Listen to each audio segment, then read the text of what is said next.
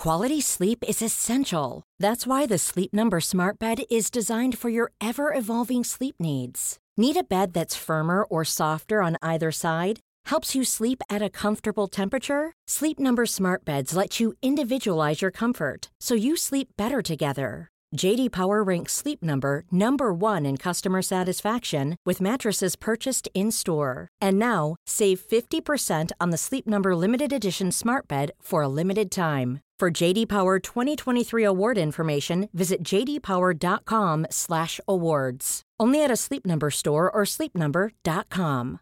Ready to pop the question? The jewelers at BlueNile.com have got sparkle down to a science with beautiful lab-grown diamonds worthy of your most brilliant moments. Their lab-grown diamonds are independently graded and guaranteed identical to natural diamonds, and they're ready to ship to your door. Go to BlueNile.com and use promo code LISTEN to get $50 off your purchase of $500 or more. That's code LISTEN at BlueNile.com for $50 off. BlueNile.com, code LISTEN. The Square Ball Podcast. Hello, welcome to the Square Ball Podcast number 105. I am Moscow White, and with me are Michael Normanton. Hello. And Rob Conlon. Hello. Andy P, I think we established that he's probably not the curse of everything that has ever gone wrong with Leeds United, because results didn't really pick up after his absence last time. However, this time he can't make it through the snow. So maybe it's just him that's cursed. Is it snow or work? I can't remember. There is literally no snow as you look out the window, so if that's his excuse. Speaking of excuses, if you haven't bought a copy of the Square Ball magazine issue 7, you'd better have a damn good reason why. A dug reason why. Because it's brilliant. 72 full colour pages. It's only £2. You can get it from thesquareball.net. You may have seen the cover featuring Angus Kinnear, Lucas the Copcat and Paul Heckingbottom hard at work redesigning Leeds United's crest. If you've looked at that and thought, that looks brilliant, but then not gone and bought it, you're doing it wrong, really, because there's 71 more pages just as good as that. And on the squareball.net, you can get our famous beanies. Keep the snow off. Indeed. And there will be a few of those magazines still on sale at the Wolves game, I believe. Are you actually bothering? No, I'm not. Okay. But there'll be some youths. I wasn't going to plug that because I just assumed that a Wednesday night match, you just sack it off and go. Put the kids out. It's like League Cup. Well, we came very near over the last few weeks to people saying, let's just sack this season off and put the kids out. Get Eddie Gray in. Get rid of Paul Heckingbottom. But not the foreign kids. No. Get Ian Hart not in Orta's charge. Kids. Get Ian Hart in charge and get some good native Irish kids in the first team. But the Paul Heckingbottom era, it's fair to say, did not get off to the glorious beginning we all were dreaming of. Away to Sheffield United. When we played Sheffield United at Elland Road, after 2 minutes, Billy Sharp scored. And then we went to Bramwell Lane. Learn from it. Well, we couldn't. You change the manager, all those things get forgotten.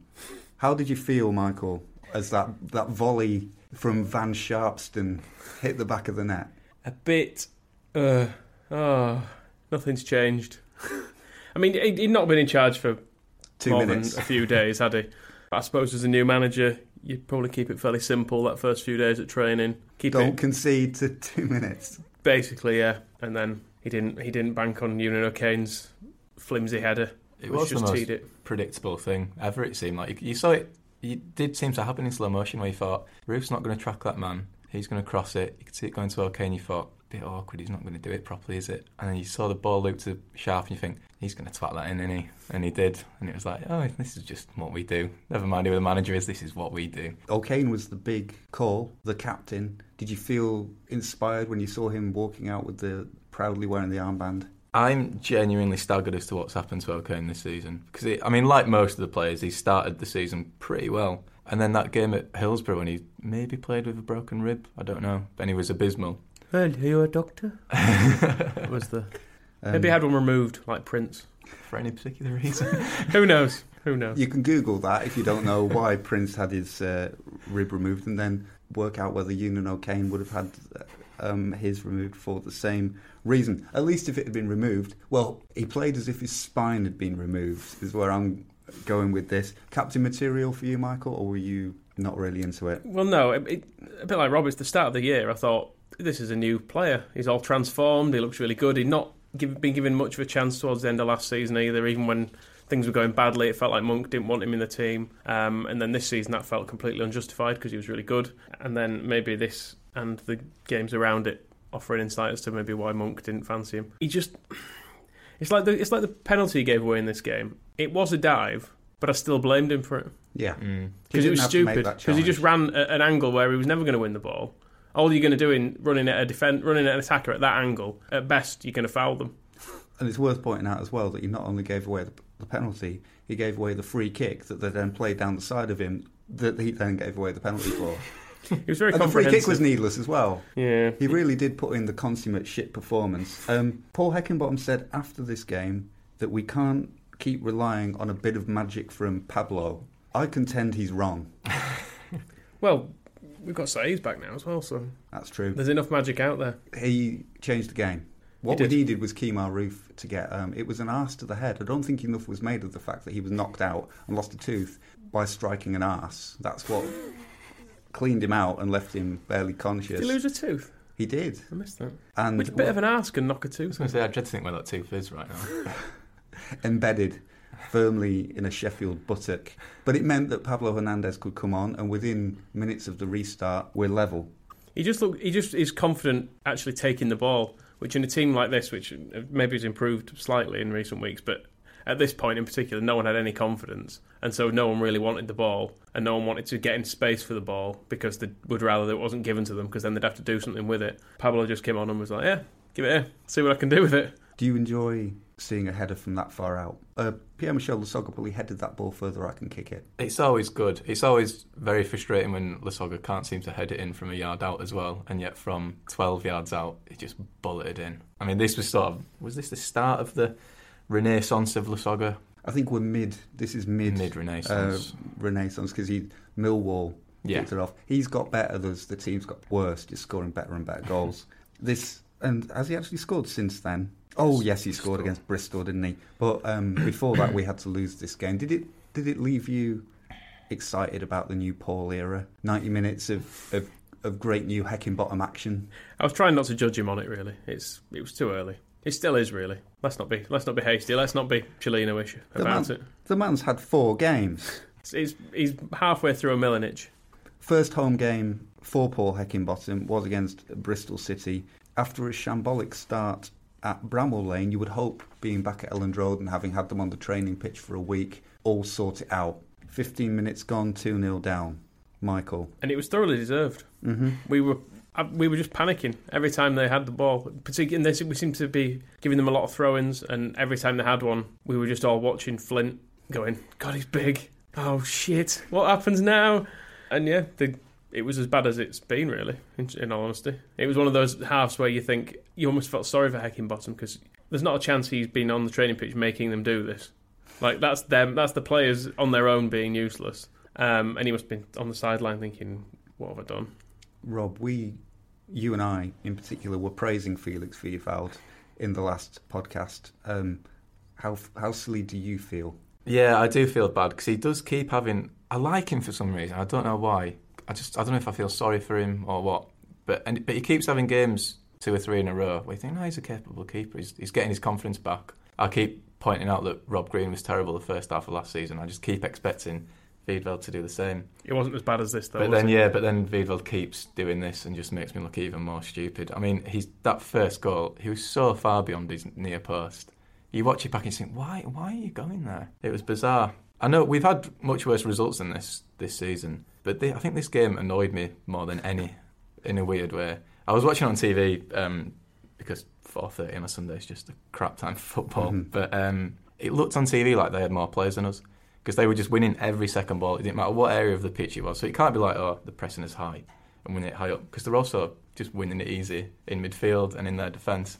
It was just so frustrating. It felt like we didn't learn anything new because it was just the same thing of we've got to make it hard for ourselves before we even do anything. It did feel up until the 70th minute when the game changed and the atmosphere changed that it was as bad as we've been for a long time. Though in a way we cheated by keeping 11 men. It's not really fair, is it, on the opposition? Should be trying to do it with 10. Well, if we'd had 10, we probably would have won. Possibly. We do love... I mean, this was another example. We're loving a comeback lately. And this was the first time we actually did a comeback and we got something. We got a point. Should have got all three. The fans got the point, though, didn't they? Players didn't earn this. This was all down to the crowd and their 90 minutes of 100% backing for the heroes of Leeds United. Cheered them onto the pitch, gave them all the strength and courage that they needed from the stands to see it through and get that 2-2 draw. That's definitely how it happened. Definitely weren't Olaine passes at 2-0 down for a bit of a laugh. And the singing of "We're going up as fucking champions" in the middle of the second half, I don't think that was sarcastic. I think that was everybody could see that not having the ball for 70 minutes was just a precursor to winning the division. Like I said, I wasn't there, so how was it being there? It was absolute poison. I mean, you said 4:30 on a Sunday is no time for a football match. And yeah, the first 15 minutes of the second half, the first half was terrible as a football spectacle. The second half, it got really vicious, and I was just sitting there thinking, this is a waste of my Sunday. I'm not enjoying watching what those rubbish players are doing. I'm not enjoying listening to what anybody's yelling at them. I feel like yelling at them, but I just can't be bothered. I can't bring myself to have a go at any of them. What is the fucking point? I think had it not been for the Millwall game, it would have been very, very tempted to leave at half-time, or maybe 15 minutes into the second half when there was no improvement. You might have thought, do you know what, going to work in a few hours. Yeah. That's it. When you get home like 7 o'clock on a Sunday night, it's like, what's next? If I get home now, I can probably have a bottle of wine without having a hangover tomorrow. But instead, there was that moment. I think it was a mixture of the referee finally giving us a free kick, and then I think probably a lot of people felt the way I did, that they were just sick of being annoying to ourselves, like bored of having a go at our own players, essentially. And it just shifted from, if we're going to sing sarcastic songs really loudly, we may as well sing Marching On Together. We Are Leeds got cracked out, which I hadn't heard for a long, long time, which I was very pleased to have back. Always better than All Leeds, aren't we? And yeah, and suddenly we scored. And then Roof managed to sour the atmosphere slightly by being a bell end. What do you think he was trying to do when he celebrated that goal, the equalising goal, by putting his fingers in his ears and running to the corner? I thought it was, I'm not listening to you, you set of bastards, was what he meant. Any alternative Well, because views? My view on Kemar Roof is that I think he's really stupid. And so he looks stupid, which is and he does maybe harsh to say. He does a lot of stupid things, like his goal celebrations are generally I was going to say, his celebrations are usually crap anyway. Yeah, so. like that thing when he was mixing a bowl and everyone's like, what did that mean? And he was like, he couldn't really get the words out. And I wondered if he was actually trying to do some kind of like, wow, Elland Road's really noisy, I'm so excited I have to put my fingers in my ears, and thought everybody's going to love this. But actually he did it completely wrong and made it look like he was... I can't decide. He doesn't seem that like the vicious type where he would be trying to have a go. That's not really at anyone. vicious though. That's just petty. Sort of arrogant and petty. He's not good enough to be arrogant. He's not. He must know that he's not clever enough. I mean, we've spoken about O'Kane before, but he's been dreadful as well recently, Roof. Although I don't think he's a winger at all, but still, he's been stinking the place out. Yeah, that Derby game was possibly his peak of awfulness. I'm not sure. We'll come on to it. Well, we may as well move straight onto it, because the only other highlight from the Bristol game was, again, Pablo Hernandez driving through midfield. And I think this might have been actually, as a contrast to Kemar Roof, Pierre-Michel Lasogga literally dragging players away from celebrating goals to go and start the game again whilst he's waving his hands at the East Stand. This was a game where I really liked him. Whereas after the Newport game, I would have driven him back to Hamburg myself. I think he's just got a strange personality as Lasogga, because when he first came in, we had all these reports of him having a crap attitude and he's not gonna do anything for you, basically. And he came, and I think it was the Burton was his first game, wasn't it? Yes. And he looked brilliant, and everyone was like, "Oh, this guy's great." And he looked to be fairly mobile. He was chasing stuff down. And then it's like when we got bad, he got bad and seemed to lose interest. And then we've got a new manager, and he seems to be bothered again. So I'm worried that he's going to drop off again at some point. I think he might know when he has to turn it on. Is my worry a little bit. And he got another goal at Derby where we took the lead, despite, as pointed out, we played him off the park. Well, they played us off the park. I don't think we really had... I mean, we mentioned Kemar Roof. It was 9 touches or 11 touches in an hour. There was some talk of him having like a calf injury. I think that was bollocks. In the end, I think he had a wounded pride after everybody picked on him for scoring. So a 1-0 lead through. Let's just enjoy that goal for a second. A raking long pass from Liam Cooper from wing to wing. Instant assessment of the situation from Stuart Dallas to volley across, and then Pierre-Michel Lasogga fighting his way through defenders to get to the ball. I don't know, they just stood and watched him. I was wondering what they thought was going on. And the training ground header past Scott Carson. Cooper loves that pass, doesn't he? That's the only pass he's got. He tries it every game, whether it's on or not, but it was nice to see it come off for once. And especially after half an hour in which there had been no beauty, nothing to enjoy. How many goals should Derby have been ahead by? It's hard to say because, I mean, the Championship, you expect people to miss some chances, but they should really have been a couple up, surely. Who do you think was more drunk? Marius Salukas at Hillsborough or Lawrence de Bock at Pride Park? Yeah, he's not been so bad until that game, had he? Well, he obviously hadn't had as much to drink until that game. Yeah, it was bad. It was really bad. Tony Capaldi levels of bad. Hard to really make a case for him. The outfield Rahubka?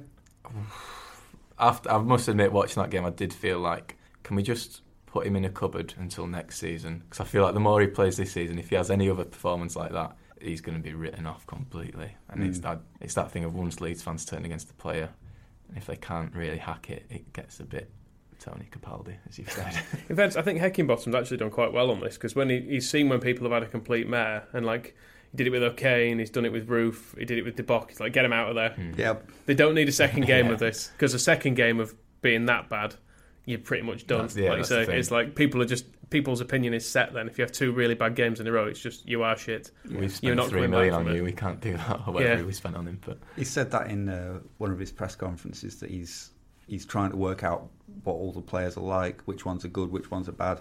So he's pulling them out immediately, and it's like, well, I've got somebody else that I'll try until he gets a fixed idea. He's obviously not got many options in goal, but is there an element with De Bock's turning to drink before games? And also Cooper was pretty terrible at certain moments in this one, certainly for the first goal, where it comes down to the goalkeeper, where if our back four had any confidence whatsoever in Felix Wiedwald, they wouldn't be making so many mistakes. Yeah, it would help, undoubtedly. You can tell in this game that after he came so far out of his goal for the previous game, he was like, I'm going to stay on my line constantly. I'm not going to come off this line, which just did not help at all. And for the corner that led to the second goal, that's just the most basic bit of... It was a catch. If he shouted for it, it would have just dropped straight into his arms, and he kicks it upfield and we win. You could see Cooper was annoyed at him about it, and it's just such basic bit of goalkeeping. He's just shouting at things. Sunday League keepers shout for things. He's really timid, and they never quite, like say, the defenders never quite know if he's going to come for stuff or not. It's weird how you can change the personnel in a team, and it may as well be Silvestri and Belushi back there, just ignoring each other and running into each other. The problem is the alternative is Andy Lonergan, and we know he's not very good either. No, arguably worse. And the alternative is throw a keeper in who's been sent back from a couple of loan spells and has never played. York. Yeah. Let's break him. Come on. We have Mierzic, the kid we signed from Poland, he played a few games in the Ekstraklasa. I'm well pleased with how I pronounced that. But yeah, when I looked into that, when he signed, I think he conceded something like 12 goals in his three first appearances that they threw him in the season. So I'm tempted to think that child may not be the answer either. We just need to buy a good goalkeeper in summer. Do you think in the meantime we maybe need to lay off Wiedwald a little bit, because I find it quite tiring after every game to just be hearing about how shit he is. So I know he's not great. It's really hard to ignore when he's a goalkeeper, though. Because if it's just a left winger being shit, you can be like, oh, look at his stats. I didn't beat the fullback once or whatever, and it sounds quite bad. But when you can say, no, he was directly responsible for us losing, then there is no hiding place. Well, we drew this one, at least, because once Kemar Roof was finally removed from the fray, the return, the resurrection, the second coming, back from out of his cave, the relief, wiping the phlegm from his chin, a new man, reborn, Saiz. Good to have him back. Part of me before this game thought, do you know, the absence of Saiz hasn't been the problem because Pablo's been so good. But then you see him come on, he's just so much better than everyone, and he makes everyone better. And I was thinking, Forshaw has been really good for us recently, but you must just think, for Forshaw now to look up and see Saiz and think, fucking hell, he's really good, I can pass it to him now, rather than Kemar Roof. That second goal as well, it was just gorgeous. Absolutely gorgeous. It's just so enjoyable to watch. He's always available and he always does something with it. He doesn't just tick possession over like a lot of our midfielders do. He gets it and he'll beat 2 or 3 men more or less every time he gets the ball. And just having someone on who can do that just means other players have to move to try and tackle him, which creates loads of space for other people. It just completely changes the game for us. And he's far too good for us and we don't deserve him. It was really exciting when he came on. I think his first or second touch, all he did was take the ball and turn. But suddenly the whole Derby end of the pitch looked open and there was stuff and things he could do that he was going to go and do that hadn't been the case. I mean, like you say, been thinking maybe that's not been the reason, but then you realise like what a rut we've been in with Kemar Roof having 9 touches, and then you bring a player on and all he does is just turn around, bright eyes, and every now and then Derby fall apart. Well, they didn't really fall apart. They did fall apart for that goal. They gave Alioski 2 chances. And I think that said something as well about how little confidence he has been playing with without Saiz. But then also how he does have the determination to go like, oh, fuck this up. But I'm going to score anyway. Probably harder to score with that header than it was to have just scored in the first place. I was really pleased for Alioski because I think he's a really good player. And I know he's been you can tell he's been really low on confidence and he does go to ground too easily. But I think his ceiling of talent is much higher than most of the players in that squad. And he works really hard as well. I think people see him and they see his haircut and they see his name and just think he's that winger, falls over a lot. Mm-hmm. But he really grafts. So I think, and we know he's a good player, so I was really pleased for him to get that goal. And it was nice to see Janssen just throw him in the air as well in celebration. I really enjoyed that. It's like a little rag doll. Yeah, there's something, I thought of this from the, who did we play? Bristol, Pablo Hernandez went down under a challenge, rolling around with his hands on his head. And a lot of people saying, well, he didn't get touched in the face. But I absolutely supported that because the referee had given us absolutely nothing all game. So Hernandez was like, you know what, I'm going to make sure I get this free kick by hook or by crook, and if I have to cheat, I will do it. And I think there's been an element of Alioski trying to get used to that. Him and Saiz don't really dive, but when they get kicked and they feel like they should have a free kick, they make sure it's like, referee, look at this. Although Saiz actually gets fouled an awful lot and doesn't get free kicks for it. He's pretty much always being held. Yeah, and his problem has been that he keeps turning around to the referee and swearing at them for not giving him a free kick when you'd probably be better just going down and pretending to be injured. There was a point in the Brentford game where not one of the ones where the referee should have played advantage, but some other point in the game, he was breaking forward, and you could see from the cop that the Brentford defender basically had 2 arms hooked under his arms and was holding him back, and the ref was watching it and just was like, fine, yeah, no issue here. Well, that referee, moving on to the Brentford game, Dean Smith of the boss of Brentford reckoned that referee was biased towards Leeds. Is that your view, Michael? I've not watched it back, but that was certainly not the impression I got at the time. No. When he was pulling us back when we were through on goal and just generally giving us nothing, as I remember. Things like the Saiz being rugby tackled was very inconsistent with bookings as well. Yeah, he booked 2 of our players early on, didn't he? And you think, well, fair enough then. If you're going to do that, then you book every tackle pretty much. And then immediately after they did a bad tackle, it's like, no, that's just a free kick, don't worry. But we won. Yeah. Leeds United won a game of football. It's the first game that we've won in 10 matches. I didn't think it was very exciting. No, it wasn't. For 30 minutes they just dominated and we couldn't get the ball.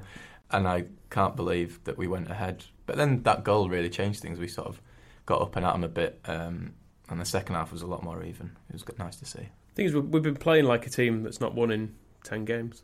Maybe it takes a little bit of something to get them believing and to get the other team under a bit of pressure as well. It takes a Liam Cooper goal. It does. He finally got one. Jason Pearce. What relevance does Jason Pearce have? He had the 50p ad thing. It's just so similar.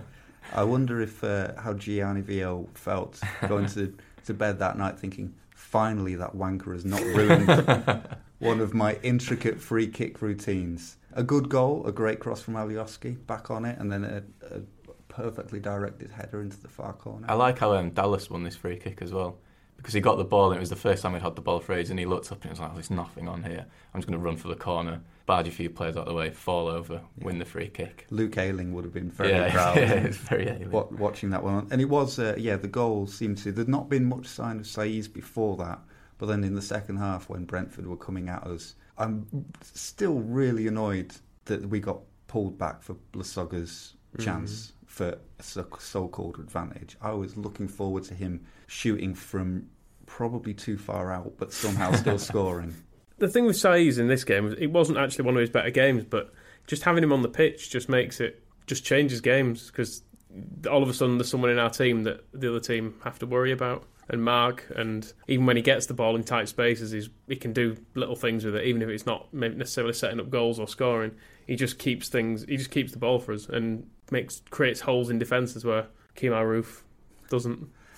Where Kemar Roof is more like a hole in our attack. Exactly. Are we saying then that after 4 games of the Paul era, that Leeds United should not really have bothered replacing Thomas Christiansen with Paul Heckingbottom, but should actually have just given the head coach's job to Samu Saiz and let him be player coach? Mm-hmm. I'm on board with it. Is that where we've been going wrong? Is that where we will continue to go wrong until Saiz is out of manager? It might be the one thing that stops him from being bought by Stoke in the summer. Is we say to him, don't say that. Don't even just talk. He won't go to Stoke. We can't offer you much more money, but you can be the manager. You might stay for that. I'm willing to give anything a try. We need to keep him. Would you replace Heckingbottom at this point? You said he's had half a Milanic. Is the sands of time running out on him? He's more arsed than Milanic. You got the impression was just waiting to be sacked from the moment he arrived. He was like, I'm not even unpacked. I'm just in the Ibis. Heckingbottom hasn't even moved house. He's just finished his commute. That's true. I quite like him so far, I have to say. I think he's... I quite like the thing how ruthless he's been with team selections. Ruthless. Getting people out of there when they've been completely shit. Talks quite sensibly, but not in an overly Warnocky man in a pub kind of way. But he's just kind of honest about things. So, I mean, he's at that point where you're willing to give him a chance, because from managers in the past, they can seem quite sensible, but if you've been crap and you've lost like 6 in a row, whatever they say, there's nothing you want to hear, is there, really? Yeah. He has been quite sensible, whatever's happened. He's just gone, well, we lost at Sheffield United. He said, well, I only had a week. And then Bristol and the Derby results, he kept it quite on the level, where he's just like, there's nothing really to worry about. I can see things that are getting better. I've not been able to sort the defence out yet. I'm working on it. He's not raised expectations. He's not yet said he wants to die with his players or anything, which Christensen was fond of. That was good. I loved that from Christensen. And the other one was when he said about Chris Wood leaving, they were both inspired by Wood, I think. He only wanted players who wanted to be here. These are my players, for them I will die. And then I think it was the other one where it's like, does it matter if a player's leaving, because we're all going to die anyway? I was well into that. We might drive Heckingbottom to that point sooner rather than later. That's what most fans are like anyway now, after a game. It's like, well, what's the point ultimately? Yeah. It all ends the same. We needed a win, but we've got it now. Does that fill you with confidence for the rest of Paul Heckingbottom's time here? Yeah, it's nice to get that monkey off the back. Although we're actually a bit too close to the playoffs for my liking now. I kind of like that he's just already looking ahead to next season. Yeah. So even he's trying to dampen expectations. Part of me would quite like our playoff hopes to be dead now, and then he can just look ahead to the next season and work out who he wants. Whereas now there's still a little bit riding on it. Well, he can't, as we said at the start, he can't just throw the kids in yet. We can't give Denton a run and Bailey Peacock Farrell. And he can't just completely fuck Roof off just yet. Well, that might be the key to ending our playoff hopes, is bringing Roof back in. We'll preview what's coming up towards the end of the podcast, but this brilliant run that we've been on... It's been a horrible start for Heckingbottom, you have to say, in terms of the teams we traditionally do badly against. These are all pointless teams. Essentially, every season we seem to lose every game against these lot. And bearing in mind that our team was becoming traditionally bad, like that was setting in as a new tradition, but they are somehow... Well, we're still only 11th in the table, But if we beat Middlesbrough on Friday night, that'll put us 2 points from 6th going into the weekend, putting all the pressure on Bristol City. And the other teams that are between us and them. We don't need to worry about them. There's only Sheffield United who beat us, Brentford we drew with. We'll be fine. Champions!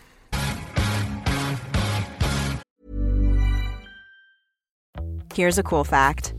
A crocodile can't stick out its tongue. Another cool fact, you can get short-term health insurance for a month or just under a year in some states. United Healthcare short-term insurance plans are designed for people who are between jobs, coming off their parents' plan, or turning a side hustle into a full-time gig. Underwritten by Golden Rule Insurance Company, they offer flexible, budget-friendly coverage with access to a nationwide network of doctors and hospitals. Get more cool facts about United Healthcare short-term plans at uh1.com. Hey there, it's Michelle Norris. I'm host of a podcast called Your Mama's Kitchen. When I travel, I'm usually looking for a way to find a taste of home when I'm not at home. And one of the things I love to do when I am at home is entertain. And Airbnb allows me to do that. When I was in California recently, I rented a house that had a great kitchen. And when we were sitting around the table, we were all thinking, we're in someone else's house. Someone could be in all of our homes as well. If you have a home, but you're not always at home, you have an Airbnb. Your home might be worth more than you think. Find out how much at airbnb.com/host. Quality sleep is essential. That's why the Sleep Number Smart Bed is designed for your ever-evolving sleep needs. Need a bed that's firmer or softer on either side? Helps you sleep at a comfortable temperature? Sleep Number Smart Beds let you individualize your comfort, so you sleep better together. J.D. Power ranks Sleep Number number 1 in customer satisfaction with mattresses purchased in-store. And now, save 50% on the Sleep Number Limited Edition Smart Bed for a limited time. For J.D. Power 2023 award information, visit jdpower.com/awards. Only at a Sleep Number store or sleepnumber.com. Speaking of managers we've loved and lost, Paul Heckingbottom's not quite in that category yet, but Thomas Christiansen, since we last recorded, I think it was the weekend afterwards, he finally said his farewell. We were wondering if he was just going to disappear into the, go quietly into that milky night. Milanic style. I've got that quote completely wrong, but he didn't. He put a photo, a message up on Twitter saying as follows: "I did not want to leave without saying goodbye to you, the fans. You are the most precious treasure of this wonderful club. Managers, players, directors and presidents may change, but you are the ones who remain together and united. Your passion and requirement for success just symbolizes your strength. Thank you for all your support. MOT." That was nice. Yeah, it's good of him to send a recording over of him reading that out. I got quite emotional when I read that. Yeah, I liked him. He seemed like a nice guy. He looked nice in Kappa stuff in the early 90s. What more can you say about the man? I liked him. So he'll want to be remembered. Well, he has had some more to say. In the Danish press, asked about how the job had gone, probably sum up his answer by saying, went a bit shit at the end. By saying, well. Yes, if you aren't following at emo_v1 on twitter.com, he did a very good video of all the times. Well, not all the times, some of the times that Thomas Christiansen said. Well. It's very good. Yeah, and his reasons, summing up his reasons for why he lost his job, basically, our best player, Samuel Saiz, got a red card for spitting. The end. There was, he did say that he was the most important player in the offensive part of the game, and we couldn't afford to buy a new one, which is a little bit worrying. The squad just wasn't big enough for us to replace. It has ignored transfer windows there as well, because you can't just buy players all the time. No, but we did. It was the 1st of January, I think, when Saiz... Suppose. You do you buy a new player that's replaced one who's suspended? I wouldn't have thought it's like when players get injured and people go, well, we need to buy a new left back. So, well, but he'll get back soon. Well, and what do we do? As we've seen, we just had to wait for Saiz to come back, and nothing bad happened in the meantime. I think his point might be that there's not enough money sloshing around for a squad that might have 2 players as good as Samuel Saiz. We can only ever have 1. It's a complete fluke that we've got a player as good as Saiz. Are you not putting it down to Victor Orta's weapons-grade contacts book? Well, his Wikipedia-like knowledge of football. He does deserve some credit for Saiz, because none of us had heard of him. The other things that Christensen had to say about his time, he'd like the club to be more patient with Paul Heckingbottom, and he says that when I got fired, we were 7 points from the playoffs, and that's not really bad. And while money isn't everything, it's not as easy for the club to go up as some think. I think he seemed to have wandered into a bigger job than he expected in some ways.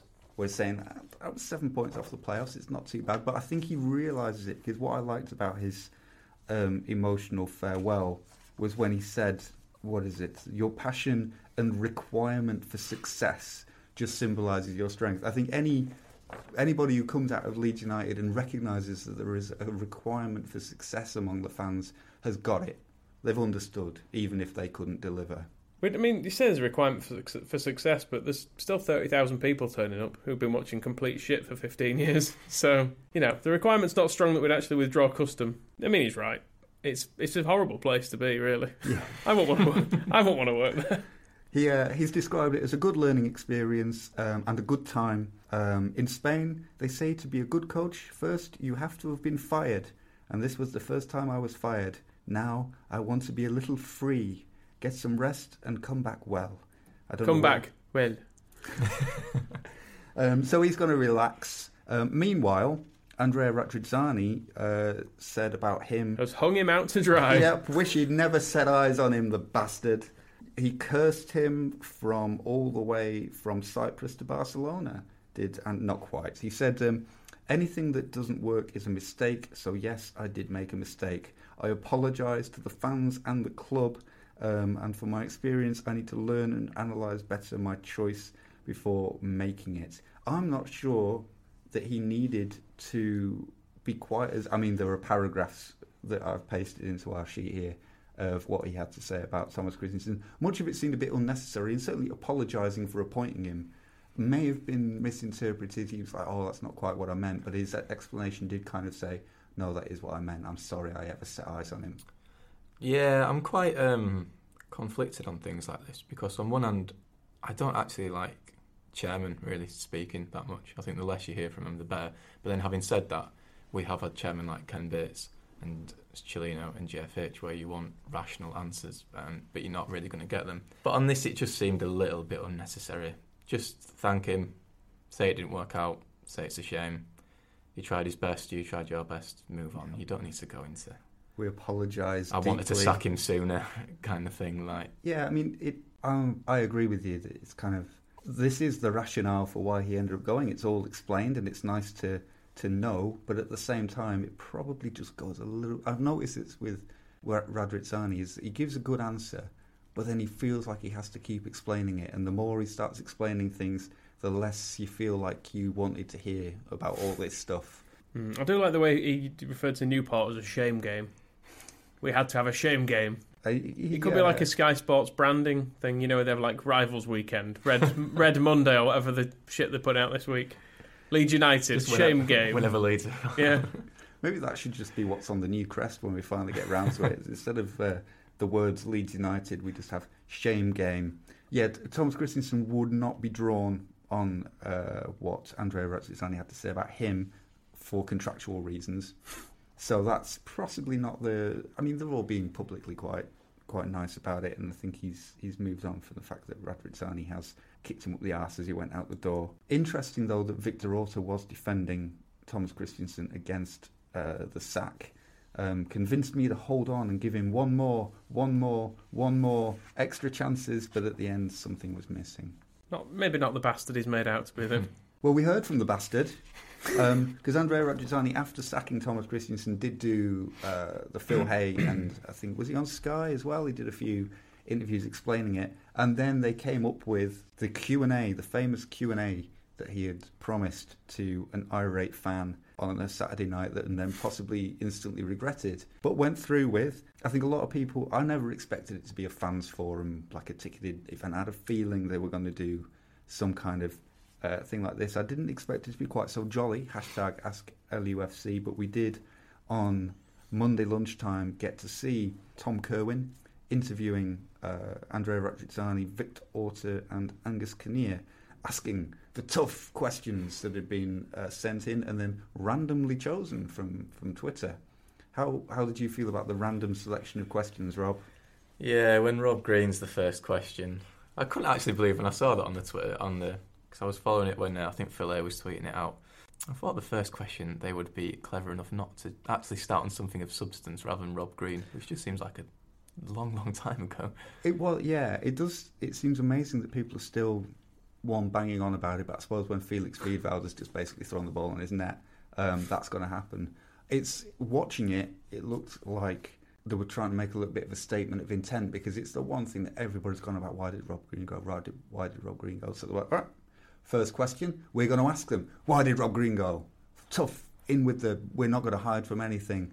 That sort of set the tone where there were a lot of questions I guess people wanted answers to, but most of them were questions I think had been asked and answered. The thing is, with Rob Green as well, people aren't really asking a question. People are saying, why is Felix Wiedwald so crap? Yeah, we preferred Rob Green to him, just so you know.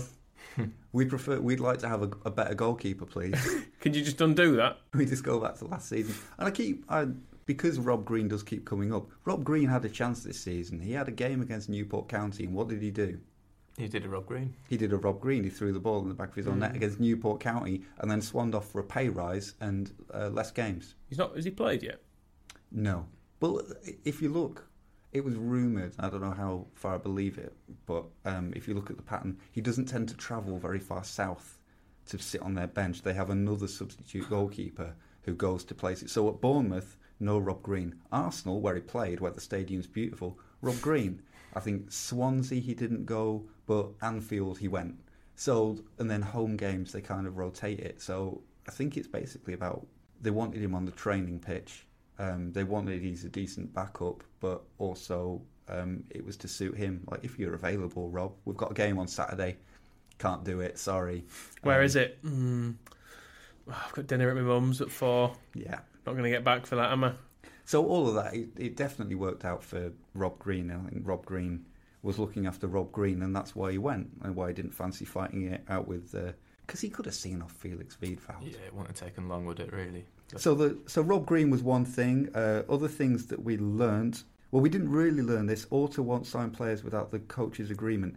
There's a whole... Perhaps it's worth reminding people, because Victor Orta is the current villain still. There's a 20-minute Ask Victor video on LUTV when he talks about exactly the same stuff that people were asking him about. Although he was quite fresh on the subject of the under-23s, pointing out all the good English players that they've signed for the academy, that Ryan Edmondson, saying, can you do Victor Orta's voice? It's really difficult. I remember it. It's like the Spanish Ken Bates, but drunk. But it's really hard to kind of get to the timber of it. I'll try for next time. You'll have to watch for next time. But he's saying that we've got Ryan Edmondson is best striker in Yorkshire, and we bought him, and now he's captain of the under-18s, I think, scoring goals for fun. So he's like, we have a bunch of good English players. We're signing foreign players to play with them. Don't want to lose Saiz or Pontus, but can't force them to stay. Signing Lasog will be expensive. The Pablo contract situation is weird. Elland Road will be developed at some point. They were asked about why they weren't selling 10-year season tickets, which seemed like the wrong season ticket question. Because no one does. And when it came onto the subject of the crest, Andrea Richardsson tried to make a joke, and then I think he suddenly realised, oh no, this was a serious thing, wasn't it? And but basically went back to, no, we will have something very nice that you will all like. So, did this feel like a useful exercise? I want to go back. I want to go back to defend Orta a bit. Not because I have any particular affinity to him, but I think possibly he gets slated for being he's a bit too open with things. Like when they say, what happens if Saiz wants to leave? And he kind of goes, well, he'd probably leave then. Because that's how it works. Essentially how it works. But fans don't want to hear that. No. They want to hear Ken Bates saying, Fabian Delphi's going nowhere. Yep. And then we sell him anyway. And then we sell him anyway. So it doesn't actually make a difference. Ross McCormack, I will not sell Ross McCormack. Yeah. The words straight out of that man's mouth, and then within a month he was gone. Yeah. Yeah. And like when he came in, he was like, English players are too expensive. Which everyone actually agrees with if they think about it, but they don't want someone at the club to say it. It's like, oh, you cheap bastard. There is an element with him that... Pay £6 million to Gary Medine, even though I think he's shit. There is an element with him. Throw him in the canal. That came through in this again. That he is quite an arrogant so-and-so. At one point, he cut off Andrea Radrizzani was about to say something. He went, "Mr. Chairman, please, I'm still talking." And he's like, "Okay, that's bold." And he does, like, whenever he's asked, because it's the question that he was answering that he's been asked before about why he's there. For the scouting part of it, it's saying, well, our scouting network, our analytics team, watch 3,000 games a year. Our coach doesn't have time to watch 3,000 games a year. I don't want my coach watching these games. I want my coach coaching the team. And people don't like the my coach business. And it does come across a little bit as like, you are a bit of a... I mean, the Wikipedia of football thing is a little bit like being chess champion at school. It's maybe his ego is beyond... He did say he expects Heckingbottom to work 20-hour days as well, which I thought, bloody hell. I mean, that's pretty... I thought that was with humour. Oh, right, okay. Because you went... that's on the Twitter. You went off transcript, and they were kind of joking about how much work that a head coach already has to do. I thought that was maybe the Qatari influence, maybe. Yeah, 20 hours on a building site in the hot sun. No, there was an element of joke. And that stuff with Orta, again, it became annoying when it was Ask Victor all the time. But there had been this Ask Victor session where there's if you want it, there was 20 minutes of just pure Victor Orta that they recorded off Facebook Live. So it's him holding a mobile phone like a foot away from his face, explaining everything that he does or doesn't do or wants to do at Leeds United. And it seemed like some of that, the concentration on what Orta does, like bringing Rob Green up again, meant that some of the harder stuff went by the by. So there weren't really any questions about the transfer window. Nobody said, why didn't we sign such and such a player? Because that was what inspired all this, was people getting angry about what was not happening in January. And there were no questions about January.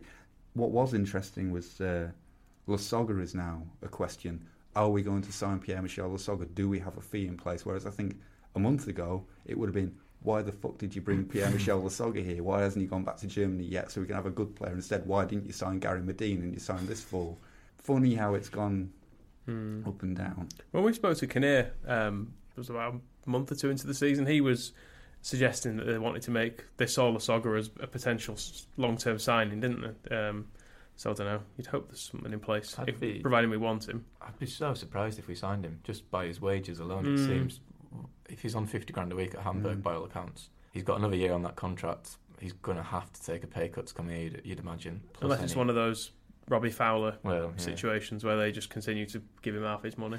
I think we may be counting on, Leeds might be counting on Hamburg getting relegated and needing to just get rid of that money. So it might be exactly that, where it's like, we can't continue to pay you this, so he'll have to take a pay cut wherever he goes. One of the things Radrizzani said about not convincing about why Janssen or Saiz might stay, is of trying to convince players Leeds is now a destination, not a passing through point. So that's why the changing rooms are now nice and they look after the players properly, and there's water in the pool and stuff like this, so it actually feels like, oh yeah, Leeds is a club that's going places, rather than just, this Leeds is a club that I want to get as far away from as quickly as possible. But whether that's the difference between getting 50 grand a week and 15 grand a week, what's money worth? Is it worth happiness? Part of the problem with Lasogga is, if he continues to do well and maybe has 20 goals by the end of the season, probably West Brom will buy him. Or someone, for example, who will come down from the Premier League and go, he got 20 last year in the Championship. Yeah, 50 grand a week, that's fine. What can possibly go wrong? And that's, I think, the only other bit of interest at this was Tom Kerwin trying to wrap up the whole interview at the end, and Radrizzani saying, actually, I want to say one more thing, because loads of people have been giving me grief on, this isn't exact words, loads of people have been up in my grill on Twitter about where the Wood and Taylor money has gone. I'm going to tell you exactly where it's gone. And it was just basically... On your mum. It's exactly where it's gone. You can watch that back on LUTV to see. Where has it gone? Your mum. No, it's gone on transfer fees and wages. Oh, it's a bit boring. I know. I was hoping you would say, I've stolen it and I've given it all to your mum. Exactly. I mean, I don't know. It was all quite a mild event, but I don't know what else people expected. Of course, they were just going to pick the easy questions. Yeah, this is the thing. Tell people. Like I say, it's easy to think, well, it's nice on one hand that they're trying something at least, but at the same time, they're only going to say exactly what you expect them to say. It's like with Heckingbottom. He said exactly what we expect him to say. So, what do you expect?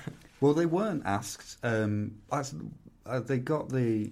about why there weren't 10-year season ticket prices. They weren't asked about why it's suddenly really expensive to renew for a first-time renew. We have the new season ticket prices. If you've been locked in for too damn long, then you just renew at the same price it was before.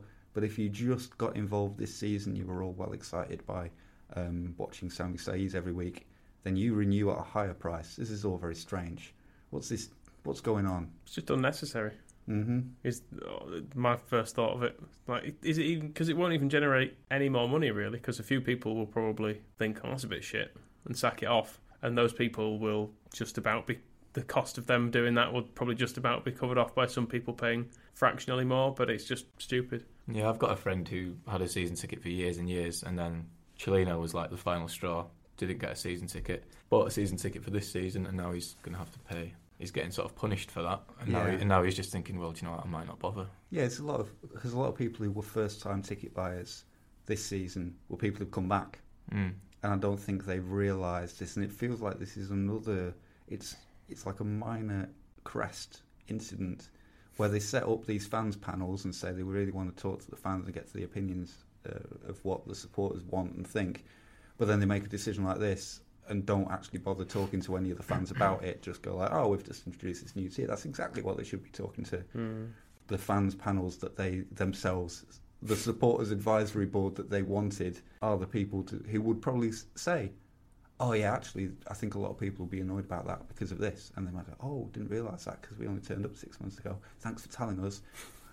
Own goal avoided. Instead, they just they stick it out. There are very cheap tickets up at the back of the East Stand. Good atmosphere up there. The one time I've been, I was on the back row of the East Stand upper for, I think it was either the Tottenham or Chelsea League Cup game, and it was cracking. However, the roof was leaking, so... Bear in mind, there was a very dirty gutter. And there were some people around you, I assume, for those There were games. loads of people, yeah. I mean, why else would I be on the back row of the stand-up? As a comparison, I don't have the money here, but have you seen Nottingham Forest's junior prices? What is it, something like 10 quid? It's like £3 or £1 or £2. Well, it's pennies. I think it's something like £10 for a season ticket for like a 10-year-old kid or something. Yeah. That's mental. Why can't we have that? I mean, it wouldn't help me. I don't know the 10-year-olds, but... It sounds like the kind of thing that those stewards are very slack checking tickets. It'd be cheaper you could buy a Forest season ticket and just use it for when they play Leeds. That's a good point, actually. That's absolute genius. Right, everybody logging on to it's nffc.co.uk. We mentioned January and the transfer window. We signed Tyler Roberts, who sadly this week has announced his retirement from football through injury. Happy memories of Tyler Roberts in a Leeds shirt, Michael? Yeah. Is he sort of this year's Ngoy? Do you remember we signed him? Did he play once? Maybe twice? I can't remember. I think we spent considerably less on Ngoy. Yes, probably true. Got more value for money. Yeah, very Leeds. Very Leeds, this. Yeah. Is there anything else you can say, really, apart from the fact that we've scuppered the career of a good young player? Well, I was listening to something recently and they were saying a player is never as good in that period when you've just signed him and before he's actually played. Because before then you don't know like the bad stuff about him. You've not picked up on his faults. So we've just got that prolonged period now until he actually does play. He will by the time, I mean, if Kemar Reeve keeps playing the way he's playing, then by the time Tyler Roberts is fit, he will be messy, essentially, on reputation. Paul Heckingbottom dropped in an interesting thing in one of his pre-match press conferences where he's talking about Andy Lonergan being injured with a sore neck and Kemar Reeve having a tight calf and all this stuff, and he said a lot of the players are struggling to adjust to my new training methods. Well, he's injuring them all because they're not used to the training that they're doing. I like the idea he might have just battered Lonergan around the head. Giving him a good old-fashioned clip around the ear and he's put his neck out. I might almost imagine that would have been Felix Wiedwald sabotaging him, but he probably would have missed, wouldn't he? He's not going to be able to whack anybody. So Tyler Roberts, it was good to have him here. Hopefully, maybe we can get the money back on the insurance, perhaps. Something from our past, Eleonora Sport Limited, the limited company, not the limited intellect daughter of our former owner. They put their accounts out this week revealing how much money they extracted from Andrea Ratrizzani for the privilege of buying Leeds United. We owe Mike Thornton off of Twitter and his website this. In brief, Eleonora Sport, aka Massimo Cellino, spent £41.5 million buying Leeds United. They got £36.5 million up front from Ratrizzani for selling Leeds United. They'll get $1 million per year for the next 9 years. The profit is a bit difficult to work out. The headline is that they basically sold it for £3.5 million more than they paid for it. But because of the way it's being structured, they're basically making £1.2 million. And £515,000 of that is management fees that they charged before selling it. So they made the club pay them for running it, essentially. So they basically made £500,000. Football clubs are glorious, aren't they? Surely. That you can buy them, charge them for your own work, however poor the quality of it is. I mean, in fairness, 515 grand is relatively reasonable given the amount that GFH spent on management fees and that Ken Bates spent on other, as it was in the accounts. ITV subscription, wasn't it? Things like that. Yeah, broadband, like £5 grand a month or something. We can legally confirm that it was the private jet that he got done for. The other stuff is pure conjecture based on rumours. I'm saying for any lawyers who may be listening, there must have been easier ways for Massimo Cellino to have made £1 million in 3 years than putting us through all that. That's what I took away from this. Is that it? If he'd walked away with 10 million, I would have been furious, but at least I would have said, well done. Yeah, because he was rich anyway. Like if one of us three made £1 million of profit on something, I imagine we'd be quite pleased with it. He had several million anyway. So why bother? All that grief. Yeah. He didn't even look like he enjoyed it. No. He had to hang out with Terry George day in, day out. Yeah. Got to meet Vern Troyer. I suppose that's one upside. Is it worth it? In a way, it kind of shows something, I suppose, about the way Cellino was running it, because he wasn't really extracting that much money from it. He kind of wanted to do it for something to do, but then also thought, well, it does kind of owe me a living as well. It underlines that he bought Leeds United and then realised that he'd fallen into a massive black hole of financial disastrousness left by previous owners and spent the next 3 years basically trying to get out of it. So to have done that and come up with £1 million is not bad going, but it's certainly perhaps not what he thought he was getting into. Anyway, Brescia have actually won. I think they won 3 games in a row. Got them up to the heady heights of 14th, and he's resisted replacing the coach with the previous coach, which he was warming up for a little while. He's had to cool his boots there. So that ownership is no longer our problem. Our new ownership, well, not really our ownership.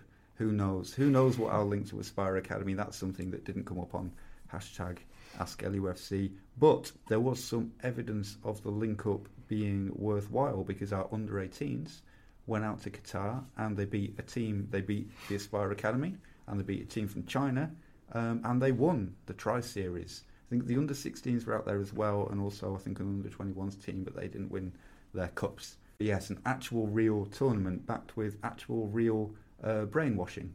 There's some lovely photos of our youth teams being taken around the Aspire facility, being shown these really kind of quite sinister looking androids. I mean, I'm sure they're real people, but they had the air of androids carrying iPads, showing them like huge touchscreen displays of why FIFA and Qatar are beneficial. What is it? Beneficial to the societal society? Benefits was what they were being taught about Of the Qatar World Cup bid, I believe. But yeah, I think there was a few things which might have not been mentioned as part of that. Don't go in that room! Yes. What are those people building over there? They're fine. Why are there ambulances? That's Don't be daft about ambulances. Just sling them in the hole. Rob, you spoke to somebody about Aspire this week. So I spoke to James Montague, who has written a book called The Billionaires Club, which is all about sort of the rise of the, not even rich owners, just the super rich states and things in football. He was at the opening of Aspire in 2004, 2005, and he's covered it. He's been to Erpen, the Belgian club they own. He's worked and covered the Middle East for about 13 years now. And I think, like many people, I was sort of looking at Aspire's link with Leeds and just struggling to work out why. I know people talk about expecting investment or a takeover, but I spoke to him trying to find out more, and it was interesting sort of ringing him up, expecting him to tell me about how bad it all is and how worried we should be. and he was actually very calm and suggesting it might actually be a worthwhile link-up. It was very... I mean, to me it sounds... Having spoken to him, he really dismissed the idea that there would be any investment or any kind of takeover. God damn it. Yeah, we wanted billions. Which at least we could have had the dirty money. But part of the reason... It's quite complicated, but in the Billionaires Club, the Aspire plan was never to take over a club in England, a high-profile Premier League club. Obviously, we're not a Premier League club, but we are high-profile and we want to be in the Premier League. So that's why they took over Cultural Lyonnaise, it's why they've took over Erpen. And also part of the reason why he doubts that now is because Qatar is under a blockade from other Middle Eastern states, which sounds a bit stupid, but it's actually limited their spending a little bit, which sounds ridiculous. I think they had something like 300 billion in reserve when that came in effect. In the 2 months after that, they'd burnt through 30 billion. Only 270 billion. Which, I mean, part of that was buying Neymar for £250 million. Which they could have... So they could have brought him to Leeds, maybe. If you're tightening your belt, don't buy Neymar. Yeah. I mean, this is not something that James said to me. Part of the reason I thought maybe a takeover or any investment might not be on the cards is that they already own PSG. If they look in England, they've got the best team in England right now is Man City, who are owned by Abu Dhabi. Are they going to want to go in competition with them in another country as well? Because that will only reflect badly on them when Leeds are not going to compete with Man City right now, and it's going to cost them a lot of money. But yeah, so James expected that it would just be a way of us getting players, young, talented players that are going to be raw as part of the Aspire Academy that are going to come from Africa, which, you know, that might be the case. We obviously know part of Orta's plan is to get young foreign players on the cheap. So that would sort of be in line with that. But that's complicated as well, because we've seen how difficult it is for Ideguchi to get a work permit. So it's not going to be... I can't imagine there's going to be this massive influx of players from Africa and from Qatar that are going to flood our team. It seemed like we made Ideguchi a difficult situation. I think he was... The Football League wouldn't register him if he couldn't have a work permit, so he's got one. Yeah. We just decided to do this Cultural Lyonnaise thing. And the club has said all along that this is purely technical link-up. They have got fantastic training facilities. Ivan Bravo's our mate. It makes sense for us just to use... We can send our youth teams over there and they get second to none training facilities. They talked about the medical facilities, so it could be that Tyler Roberts will actually play again because we can send him over there. Rebuild him. Yeah, we'll rebuild him like RoboCop. The fact it's called Ivan Bravo and it's modern facilities makes me think of Ivan Drago and Rocky IV. I imagine that's what they're doing over there, getting in steroids from Bridget Nielsen. And the player exchange thing, I think where I worry about that with Aspire is that Aspire's aim is entirely for the benefit of Aspire and the Qatar national team. They're not going to be sending us players for the benefit of Leeds United. No. Any players from there will come to us to benefit the national team because they don't want to be embarrassed at the World Cup in 2022. Well, the interesting thing on that, a lot has been written about Aspire's aim is to develop players for the Qatar national team for the World Cup. But for players to come from Africa to then play for Qatar, I looked into it and they need to stay in Qatar for 5 years from the point that from being 18. So they're not going to send their players to us because that's going to break that run of years. They'll probably first send them to Erpen where it's easy to get a European work permit in Belgium. The suspicion was that they were going to be bringing all these African players, nationalise them, they would represent Qatar. They've said in response to that those players from Africa are to raise the standard so that the Qatari-born players, a little bit like what's happening with our under-23s, we give them better players to play with and they will almost then just send them away after that, like they don't need them anymore. So it could be that we're not actually getting the good Qatari players, we're just getting the African cast-offs that they don't need. So I think the point will be that you will probably see some African players arrive at Leeds, and if they do make an impact, Aspire will be able to say, look, that's a Aspire trained player making an impact in England. Yeah. Aren't we great? That's the status thing, because they want Qatar to be seen as a place that develops the best sports people in the world. It's all obviously PR for them. Now, obviously the elephant in the room with all that is the horrible things going on with immigrant workers that have died in their hundreds and have been sort of kept in that country. I actually raised this with James, and it was really interesting because James is a guy who's covered the Middle East for 13 years, and he's covered these issues and he's been critical of them. And he actually said there's a lot more nuance to it, and it's not completely black and white, which really surprised me. And he spoke about how Qatar's now going through a massive reform of its human rights and things like that. So that was really interesting to me, because I think, like most people, just thought, this is horrible and uncomfortable, and it'd be nice if it just went away and Leeds weren't involved in it. So that sort of got me thinking. But then literally 2 days later, you see the tweet of a Leeds Academy side being shown around Qatar, being taught around about the societal benefits, and you just think, it's just ugly, and it's... Yeah. There's been a sense that the World Cup, having been won by Qatar through questionable, again, we don't really need FIFA's lawyers on the phone, through controversial avenues, and then a lot of attention falling on what they've been doing, that they now actually are, oh shit, we actually do need to seriously sort ourselves out. And because so much of it is about positive PR and making Qatar look like the best place going, they need to address these things. So they're not saving these people's lives out the goodness of their hearts. Oh no, it's completely, because the only reason they're doing that is because the World Cup there, and the attention and everybody's is now noticed. Yeah, but that does at least relieve some of the guilt, the residual guilt that we may or may not have. I'd rather the club come out and say, look, we're doing this to get players easily and cheaply. We know it's shit and it's horrible in modern football. Rather than saying, we're teaching us about the societal benefits, so just fuck off. Yeah, that part could be like, I mean, if a youth tournament in Qatar, and it looked like, looking at the tweets from the actual players, like they had the absolute time of their lives. Who were we playing in this We tournament? were playing Aspire Academy themselves and a team from China whose name I've forgotten. I never knew in the first place. But I will, because I share possibly the cultural ignorance that Aspire Academy shares, or at least I think it was a Gulf Times report on the Tri-Series that had a quote from Aspire Academy saying, this has been a fantastic tournament, everyone's had a great time. Quote from Adam Underwood, the Leeds Academy director, saying this has been very, very beneficial for our young players, that they've really enjoyed it. And then it said, and the representatives of the Chinese club were also very pleased. Because nobody speaks Chinese. Because look at their faces. Nobody knows what... Those lads are thrilled. Nobody knew what they were saying and could be bothered to translate it.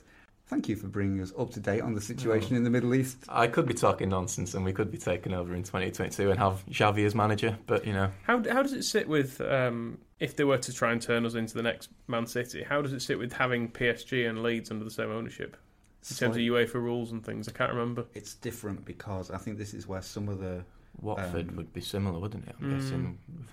They're not troubled European competitions, I suppose. And Red Bull have done it as well, I suppose. Aspire are not QSI, I believe. So it's Qatari Sports International, QSI, own PSG, but they're separate to Aspire, even though they're both technically owned by ultimately the state.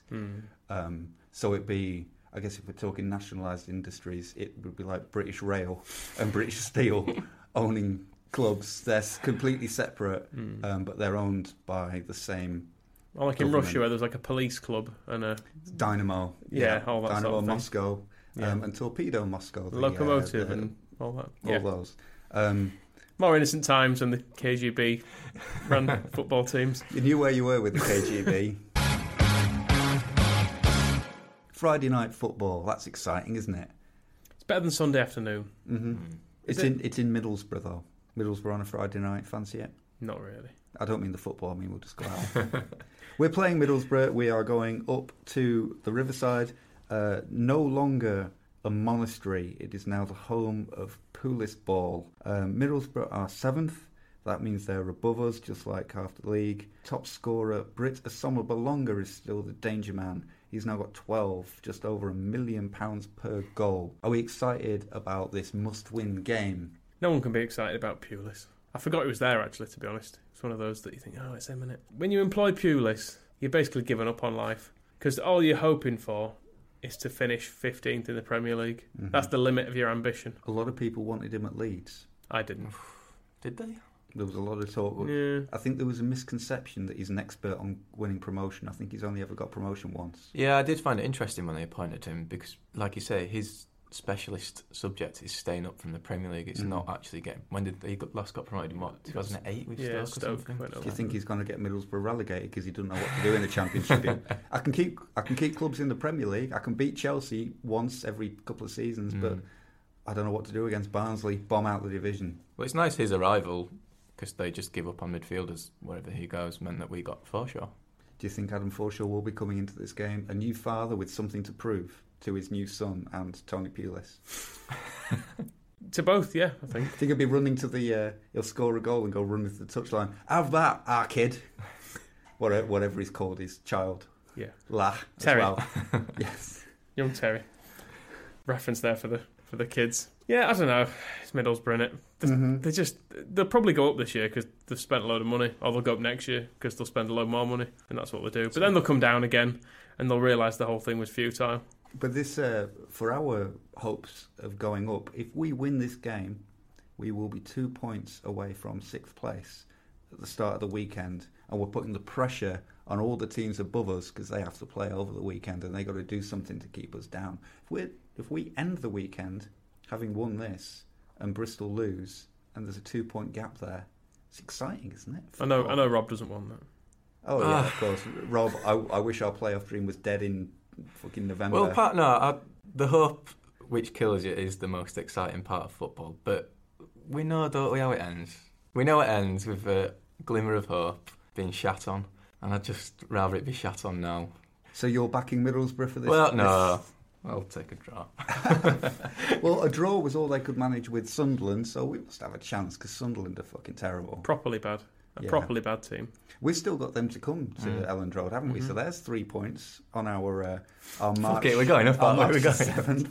Yeah, I don't know. I'd be quite happy with a draw, but we need to win. All out attack. And it's the momentum from beating Brentford. It'll be interesting to 2 wins in a row would be very interesting. I was going to say, it'll be interesting to see how we start this game because we're actually going into a first half having won a game, which we've not done in a very long time. Mm.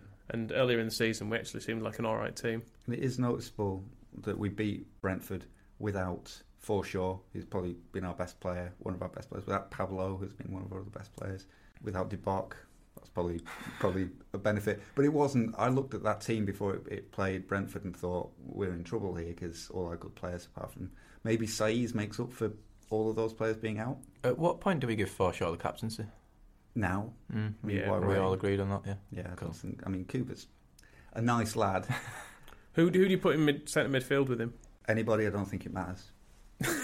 Anyone? Yeah. No preference between O'Kane, Phillips and Vieira?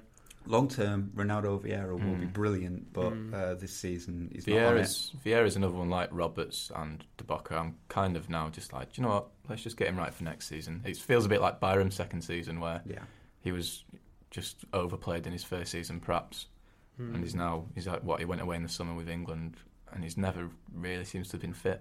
No, and his form and confidence just look shot now. So let's just give him a break.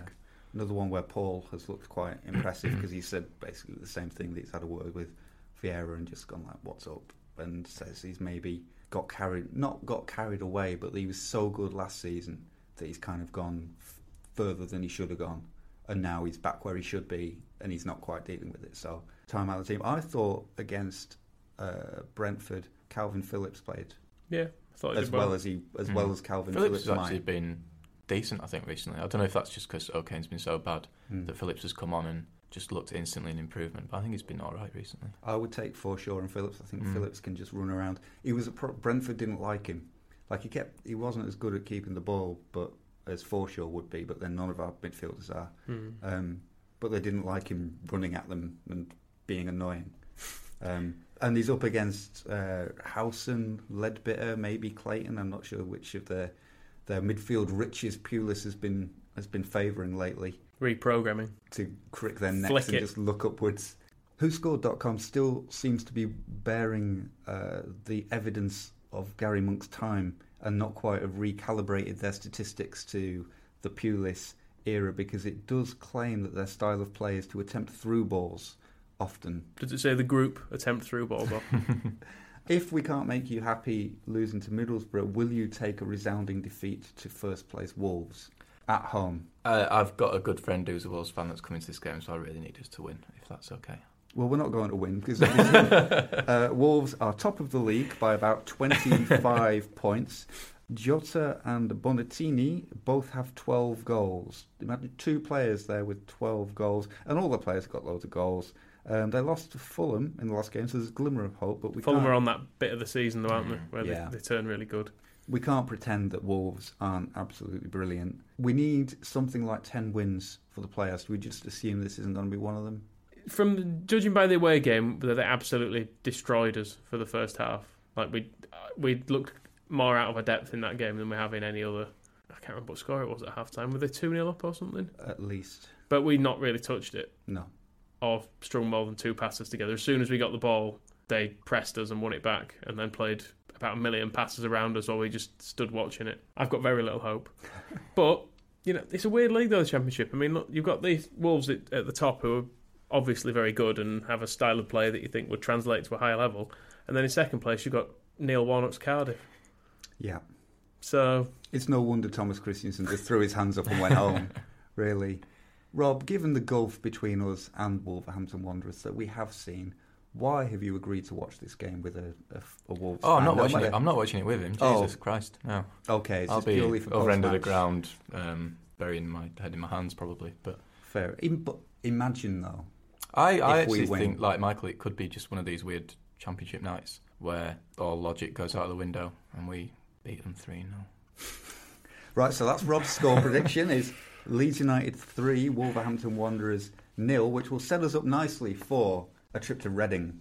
Reading, I'd not realised until I looked ahead to this game just how much magic Jaap Stam is actually working. Last year's playoff finalists are 18th with a negative goal difference, -7. They've lost 15 games of football this season. Who would have thought that just passing sideways at the back wouldn't get found out straight away? What I love about Reading this season is their top scorer with 8 goals is Mo fucking Barrow, and their top assist maker with 4 assists is Mo fucking Barrow. I think that tells you everything, that Reading's best player is Mo fucking Barrow. Are we excited? How many are we going to beat Reading by? I hope a lot. It'd be nice to get Stam sacked. Yeah. Ooh. It's got to be close. I'm just hoping that he holds on until we go there and absolutely do them. Because the Majetski can be an angry place when that crowd turns. You can have that blogger going at us again about... the one from Horsforth. Yeah. Yeah, Reading, it's hard to get any strong feelings about them, really. I know there was some attempt to kind of whip up a bit of a thing last year because of Jaap Stam. But that's because we don't like Jaap Stam. As soon as he leaves... It would be nice to get him sacked when we know he's not going to be our manager as well. We've got a manager now, so yeah, our manager. He had a weird bit of bitterness about that as well, didn't he? Recently, when he said something weird about they wanted me last year, but this year not. Well, whatever.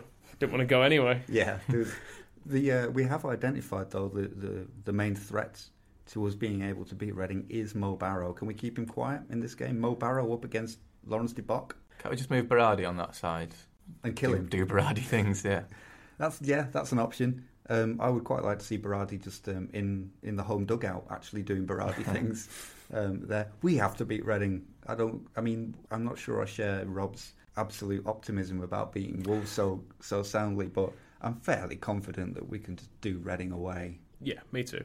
Right, so that will give us 3 points from the Wolves game, 3 from Reading. The win over Middlesbrough following the Brentford match will have put so much pressure on the teams above us. We'll probably be, third by the end of this run of games. Bristol are falling apart. They are dropping rapidly. And Bristol falling away just opens up that little weak momentum once it starts. I mean, Cardiff haven't been great lately. Wolves lost to Fulham and they're going to lose to us. 2 defeats, they start to crack. And we're closing on them. They can feel our breath on their necks. Is that what you're thinking? That's what I'm thinking. Panicking. As we sang with absolute sincerity against Brentford, against Bristol, we're going up as fucking champions.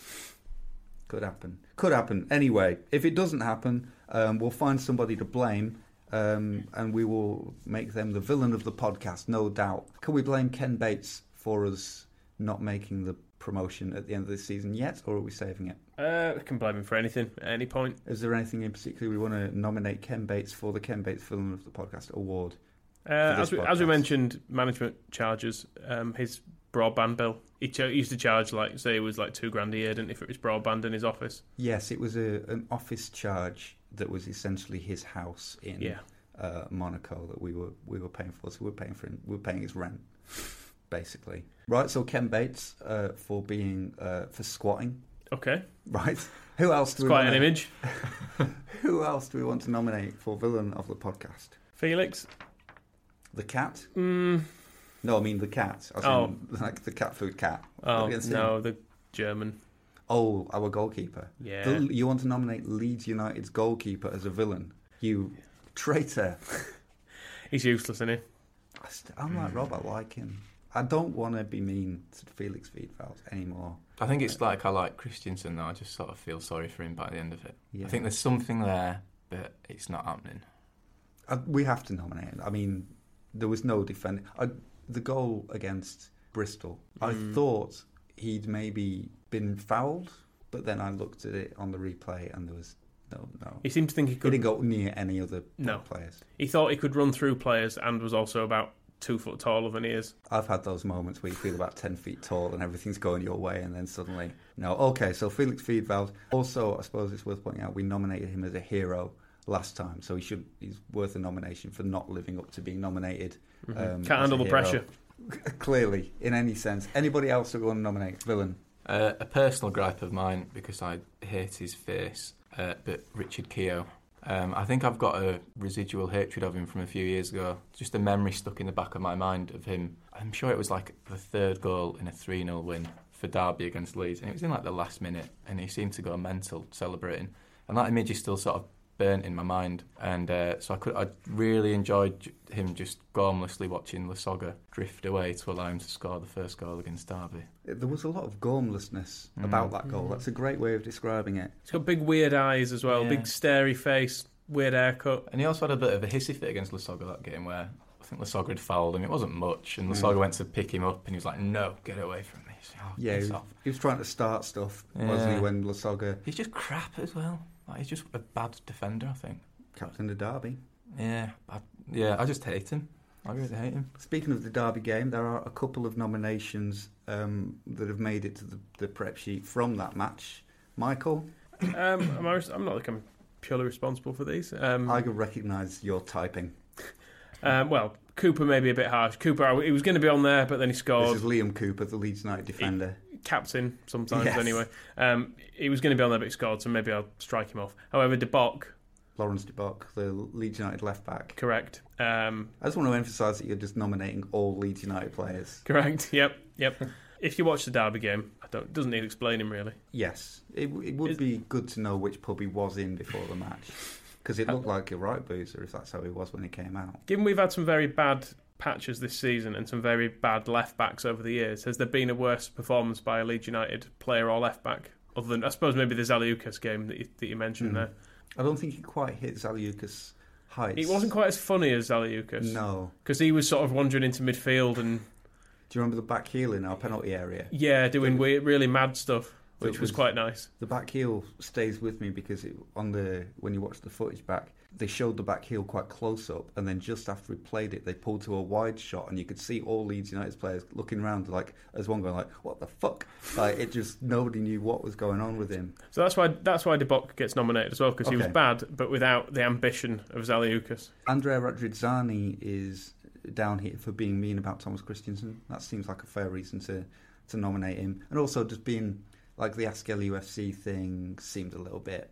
It was 20 minutes. Like, I thought they could have done a bit more than 20 minutes. Felt like they weren't really like in between meetings in London. Just like they got Tom Kerwin on the train down and then straight back again. I don't know how I felt about Tom Kerwin on a train. Let's nominate Tom Kerwin for haunting the nation's railways. Okay.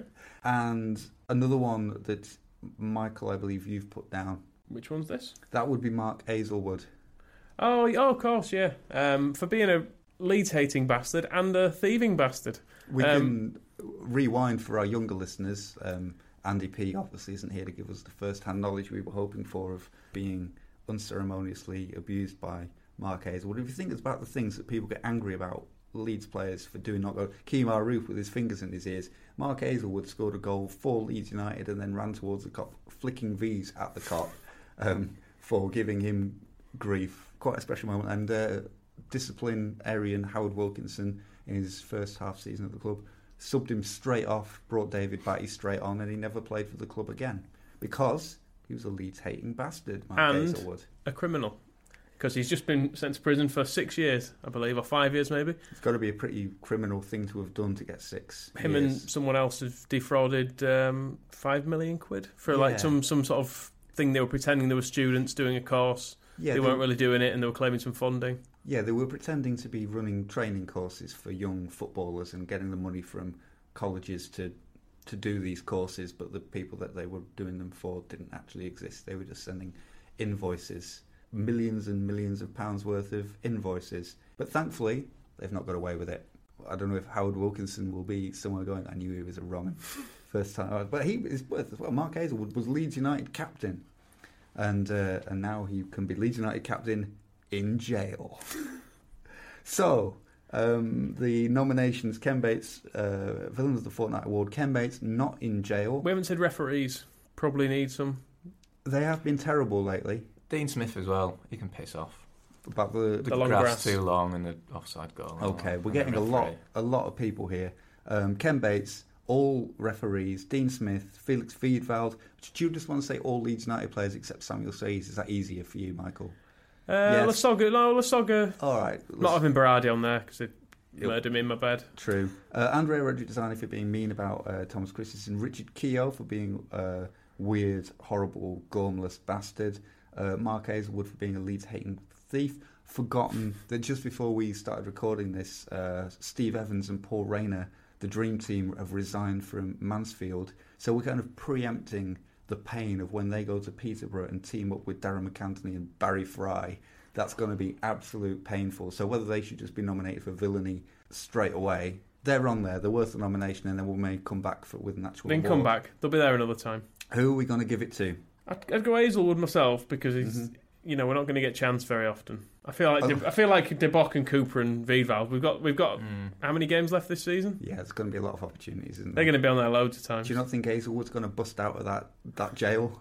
Well, no, he won't. Like the A-team, he'll claim it's a crime that he never committed, and then start going around in a van with, I don't know, Berardi. Because he's probably going to go down the route of claiming he's like a modern day Nelson Mandela. Like a lot of good people have been to prison. That's true. Yeah, so in 6 years when he comes out, we'll be nominating him as a hero. Potentially. Probably not. Nelson Mandela didn't go to prison for fraud. Just to clear that up. And he also never flicked the V's at Leeds United fans. Quite the opposite. Exactly. Lucas Radaby's essentially a Leeds United fan by proxy. So we've got a garden for him. Mark Hazelwood's not got any gardens. So Mark Hazelwood is the Ken Bates Villain of the Fortnight for being the absolute opposite of Nelson Mandela in every single way. Heron of the Fortnight, we have some nominations for the Andy Hughes Hero of the Fortnight.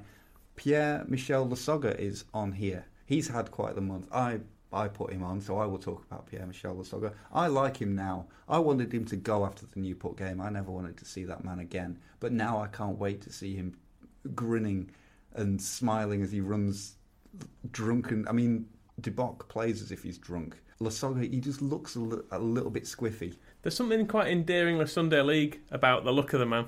Yeah. Obviously, he's by any normal standards, he's in incredibly good shape. I'm sure put next to the three of us in a body fit shirt, we would all look pathetic next to him.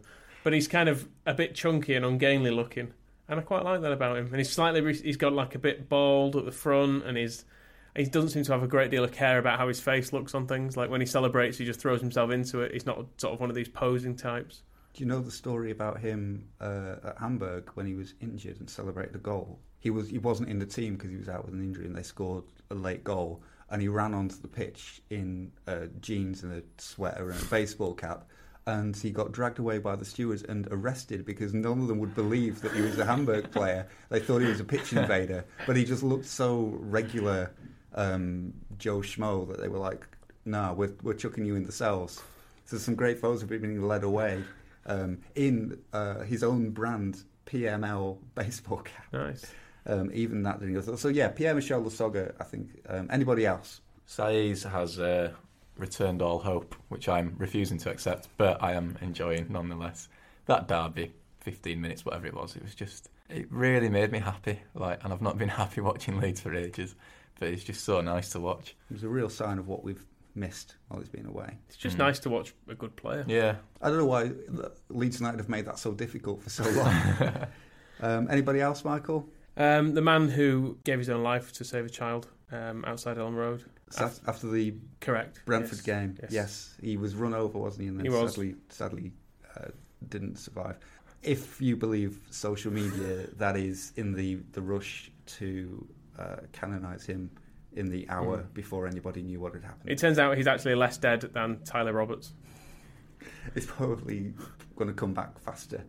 Well, hopefully, because to be fair, we don't know the details of the accident outside Elland Road, but a man, a Leeds United fan, was run over.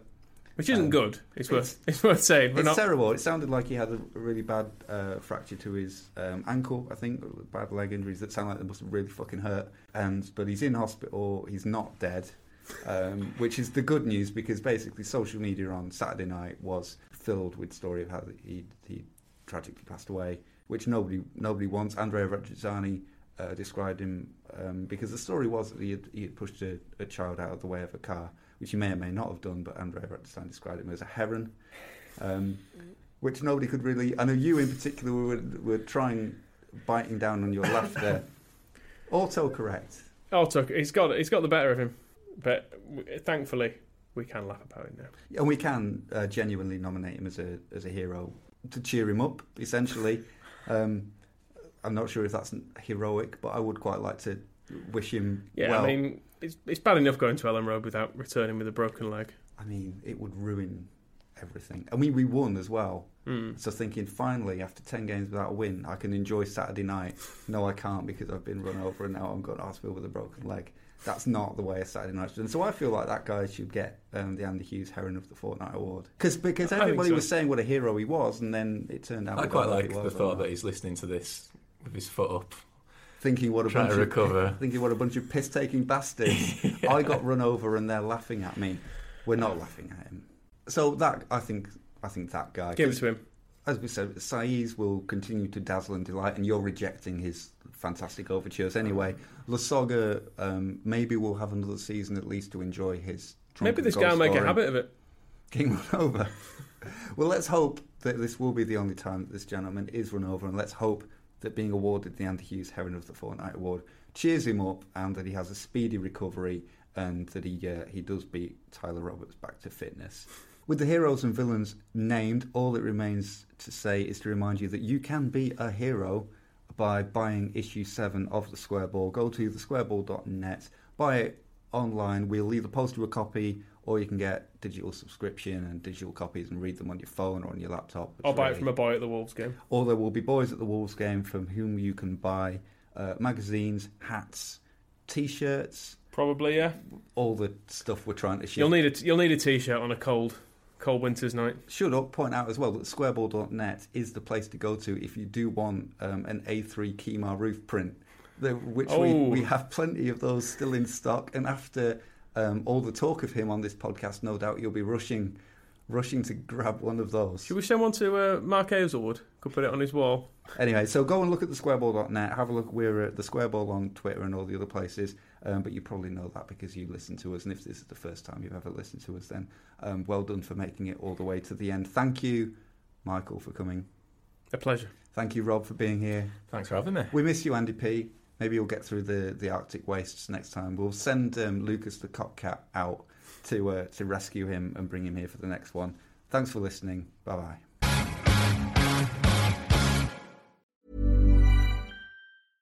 Even when we're on a budget, we still deserve nice things. Quince is a place to scoop up stunning high-end goods for 50 to 80% less than similar brands. They have buttery soft cashmere sweaters starting at $50, luxurious Italian leather bags, and so much more. Plus, Quince only works with factories that use safe, ethical, and responsible manufacturing.